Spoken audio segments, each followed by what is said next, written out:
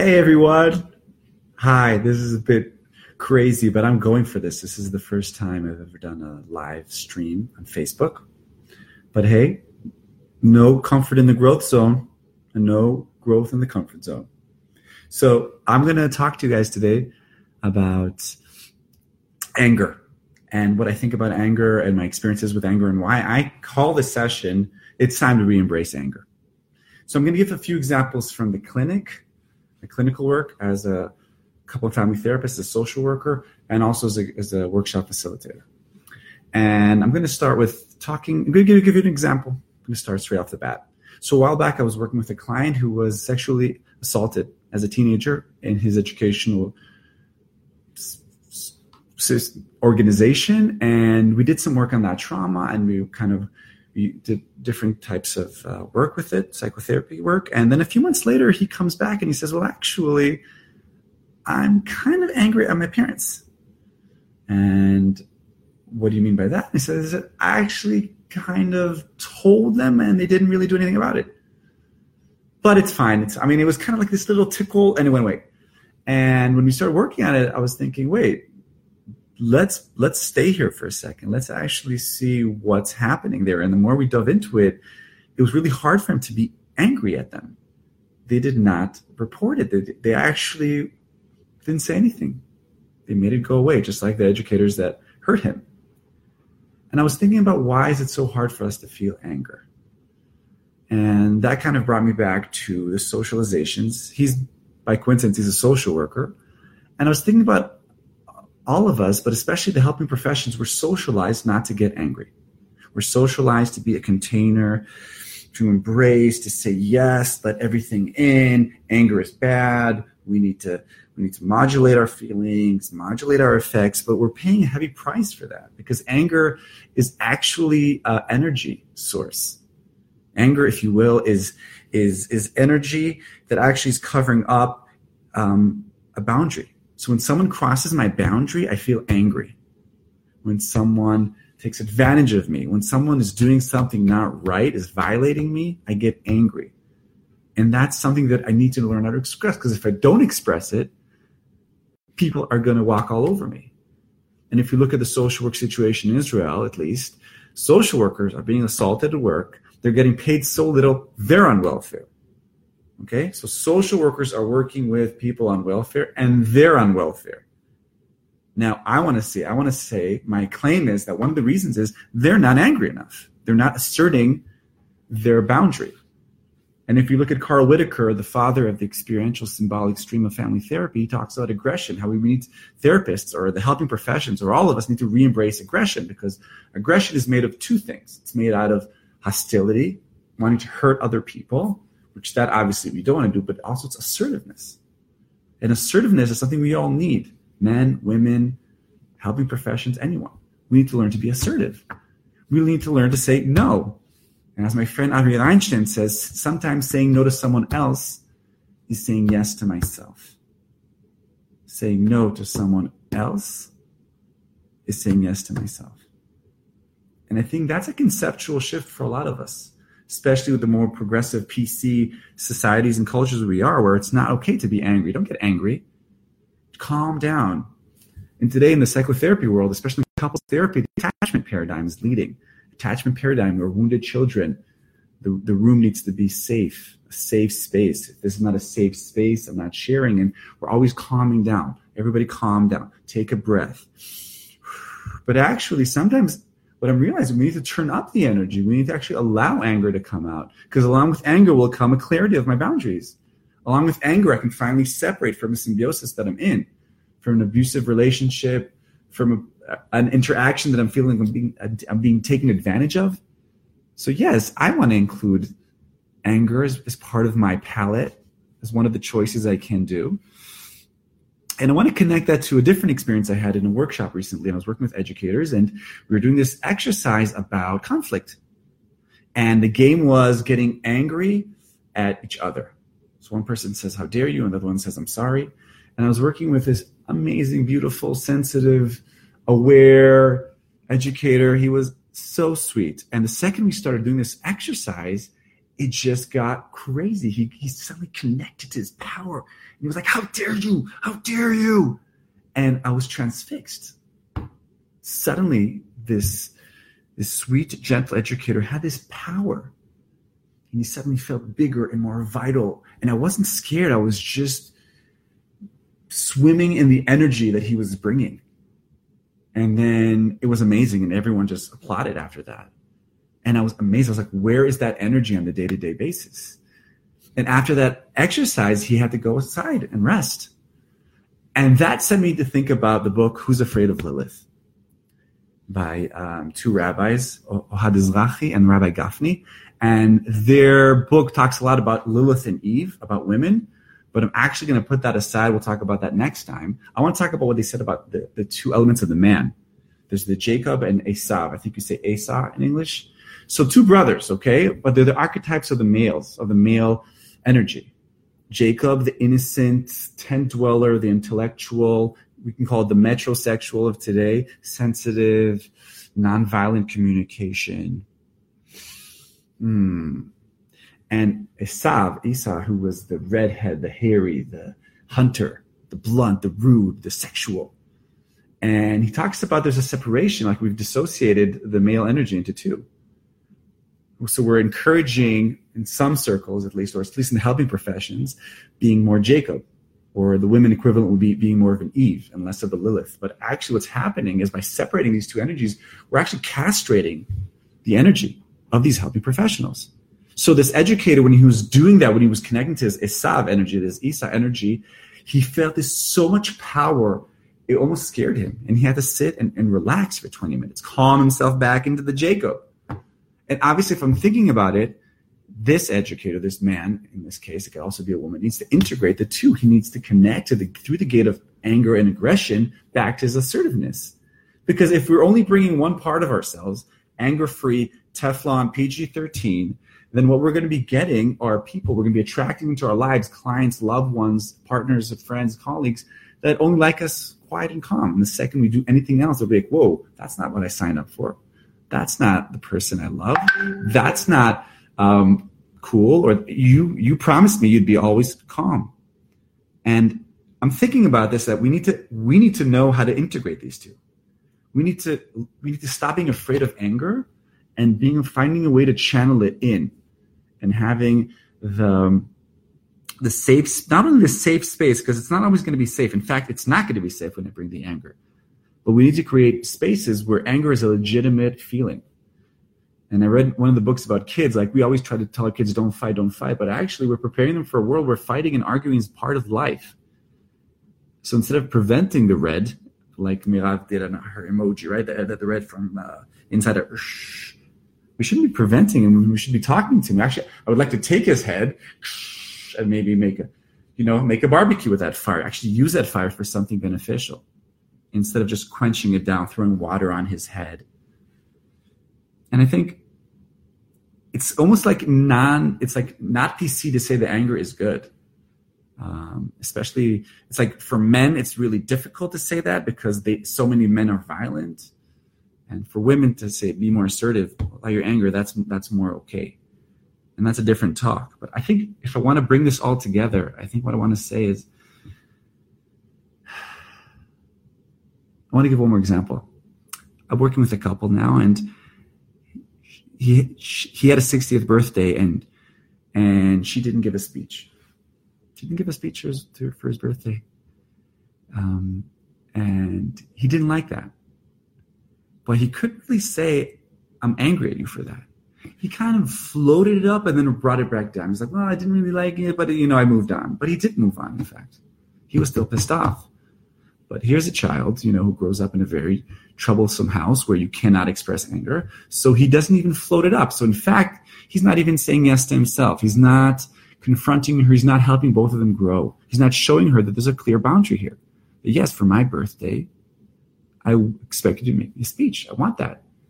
So the anger here is not necessarily being petty or being aggressive toward her, but it's showing her that his boundaries is actually showing her we're two separate people.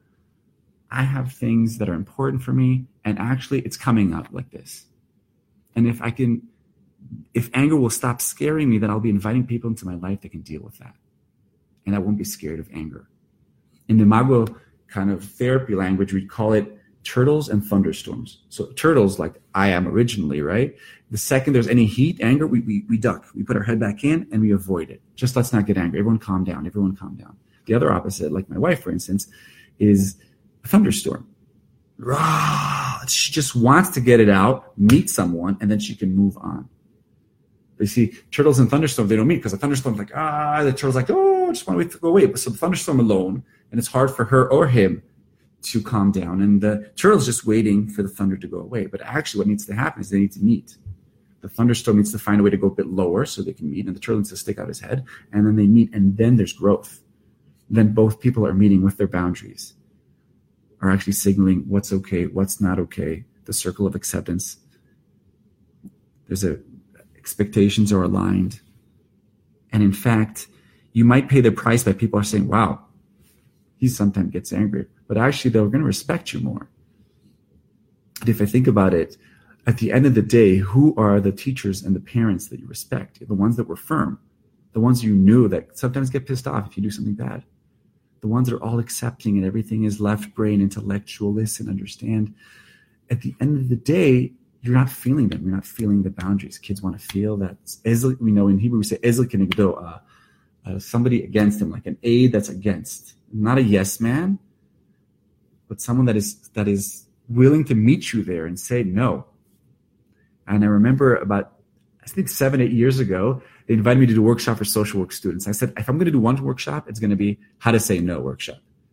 And we took 20 social work students in their second year, mostly women, early 20s, who are working with, welfare, unemployment. And the whole workshop was, how can you say no? And when we looked at the social work manifesto, it keeps saying like, agree to everything, accept everything, contain everything. Like there's no legitimacy to say no. And I'm watching these 20 women and 2 men were there and no one can say no. And when they say no, they feel so guilty. But when they play, when we tell them, okay, now let's just play something different, not connected to social work, suddenly there's this vitality and strength and presence. So I want to kind of say that anger is a doorway into presence. It's a doorway into assertiveness. It's a doorway into clear boundaries. It's a doorway into respect. And we need to stop being afraid of it because it got a bad reputation because a lot of men, unfortunately, are using their angers as a hostility and not as assertiveness. And we need to re-educate. And the only way we can do it is to allow ourselves to feel angry.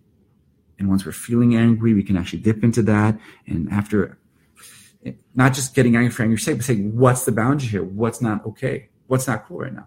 And what's not cool right now is 1, 2, 3. Why am I angry right now at you? I'll give an example. My wife now is in America, and I sent her something I really wanted her to hear, and she didn't have time to listen to it. And I got really pissed off. And again, I was like, oh, what? I'm so petty. I'm not going to leave anything. She's in the States, blah, blah, blah, blah, blah. And then I kind of left a message. I was like a little jabby, a little passive aggressive. I said, no. I erased it. And I took another 20 minutes. I said, why am I angry? What's important for me here? And then I re-recorded the message. And I said, when you didn't listen to that audio, I was really upset. I was angry. Because actually what was violated was 1, 2, 3. These needs that I had that you weren't doing, that you weren't respecting. Now, ironically, I was using nonviolent language, but I was using it while I'm still feeling that. And I was bringing it in a state of, I'm actually going to say this. This is not a request. I'm not crossing the bridge. I'm actually saying, this is a boundary. This is what happened. And you're going to have to hear it.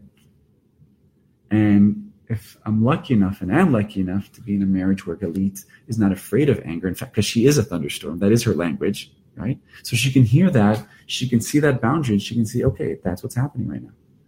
What's happening right now is Asael is setting a boundary. He's very, very clear.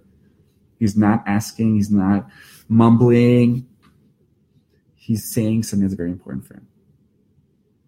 So if I'm bringing all this together, and for those who've joined right now, I guess what I'm trying to say is aggression and anger have 2 components, as Whitaker says: hostility, wanting to hurt someone or to harm someone, and assertiveness. if we take away anger and aggression, we lose hostility, which is true, but we lose assertion. And we also lose our boundaries. And a lot of times we also lose a way to say yes to ourselves and to actually be very present and clear and alive and vital. And I can't tell you the amount of times I see and I hear people in clinics or workshops say, I wish my partner, my colleague would be there, would actually meet me, would be clear where he or she stands. Because if I'm not clear, we go into mind reading. Mind reading is when people are trying to understand what I'm saying because I'm smoke screening what I'm actually meaning. So if I'm going back to the husband about the birthday that he was upset, he didn't really say it. So he was kind of passive aggressive. So his wife was like, what is she thinking about? So she goes into mind reading and then she's getting upset because she's interpreting it differently. He's not understanding why is she not respecting what I'm saying. So this whole thing, instead of being clear and having a little Lilith Esav moment, goes into Jacob Eve mode. Everything goes passive aggressive. Everything goes under the table. We're wasting a lot of energy, a lot of frustrations, and there's no growth. Part of the growth is to stand in the heat, what we call the crucible, which is a different talk, and meet there. And today my colleague Oli said, part of the exciting thing of a relationship or a marriage is not just celebrating what is, but it's also seeing what isn't in our marriage, isn't in our relationship, and just holding that space. And if I think about it, it's like when I told my wife that boundary that she didn't listen to that audio, there was a sense of excitement there. I took a risk. I made a statement. I made a stake here. I said something to her. And I was kind of anxious and nervous and how she's going to react. But there was a sense of growth there. If I'm reflecting on that now, by focusing on what there wasn't, I actually stepped into the crucible, into the relationship with her. And I showed her that what's happening is affecting me. And in fact, I have a voice. And if you go back to Esther Perel, who talks about intimacy and eroticism, I want to come at this at a different angle. She says intimacy is a sphere of security, repetition, familiarity. But eroticism or passion or libido requires difference and strange, like being strangers to each other, power, action, energy. So by defining ourselves, by differentiating ourselves a little bit more, we're actually increasing the energy, the erotic potential, the libidinal potential, the creative potential, because if we're the same person, there's no energy. But if we separate and we have clear boundary, there's a space that there's something I can yearn for, right? If we're like this, there's nothing to yearn for because we're together, we're meshed, as we call it, or symbiotic. The second we're differentiated by clear boundaries, using anger or whatever, I can yearn for that. And she can see me as different than when she sees me as separate, she can actually want me. She can respect me. You can say, oh, okay, he's got something to say. Going back to the social workers, they're on welfare because I guess people say they don't say no to anything. They'll take anyone. If I compare that even to, I'm thinking about the metaphor of psychologists in Israel, they're saying no all the time. They have tons of rules and limitations, only things that they can do, and they won't do everything, and they're not on welfare. So this is actually, if you can look at it as a symbolism of the extreme socialization of the helping professions, of the Jacob and Eve-ness of these people, it's actually hurting us because people don't see our boundaries. People think that everything's kosher, everything can go. So as you're reflecting on this, and I'm finishing up here and I'll take some questions, think about your own life. Where can I express anger? First of all, what was I taught as anger? Complete the following sentence. My parents always told me, or in my house, anger was non-existent, good, bad, negative, a sign of being uneducated.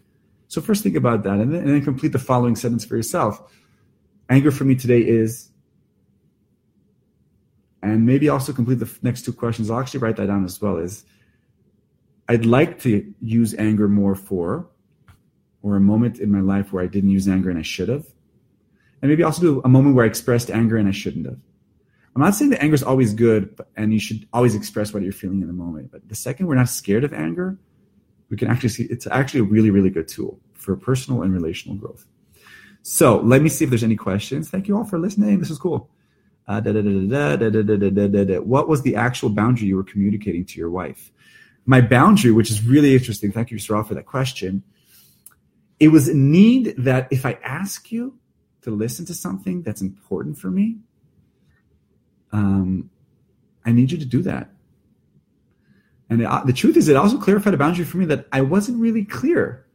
I was smoke screening it because it was actually really important for me, but I kind of just put it out there and said, what do you think about it? And I guess I was saying, first of all, yes to myself, that yes, this is important. This audio that I sent her is important. And actually, this is a very important project for me. The audio is a podcast that I started. I'll give you more detail about that later.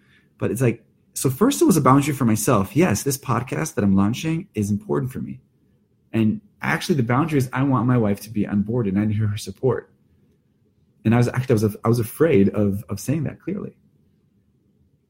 So that was my boundary. And I think for Galit, the boundary I gave her was, I need you. I can't do this alone. And actually, I need you right now. In this case, the boundary is I need you to actually come into me. Cross that boundary. The boundary is actually the boundary of coming in. So I hope that answered that. Let me see if there's any other comments. Anybody else have a question before we wrap this bad boy up? All right. So if there's no other questions, I really want to thank you guys for listening. And I'm going to feel free to ask me questions or leave feedback on the bottom. And I'll be very clear, happy to answer more questions or continue this conversation later. Thanks a lot. Goodbye.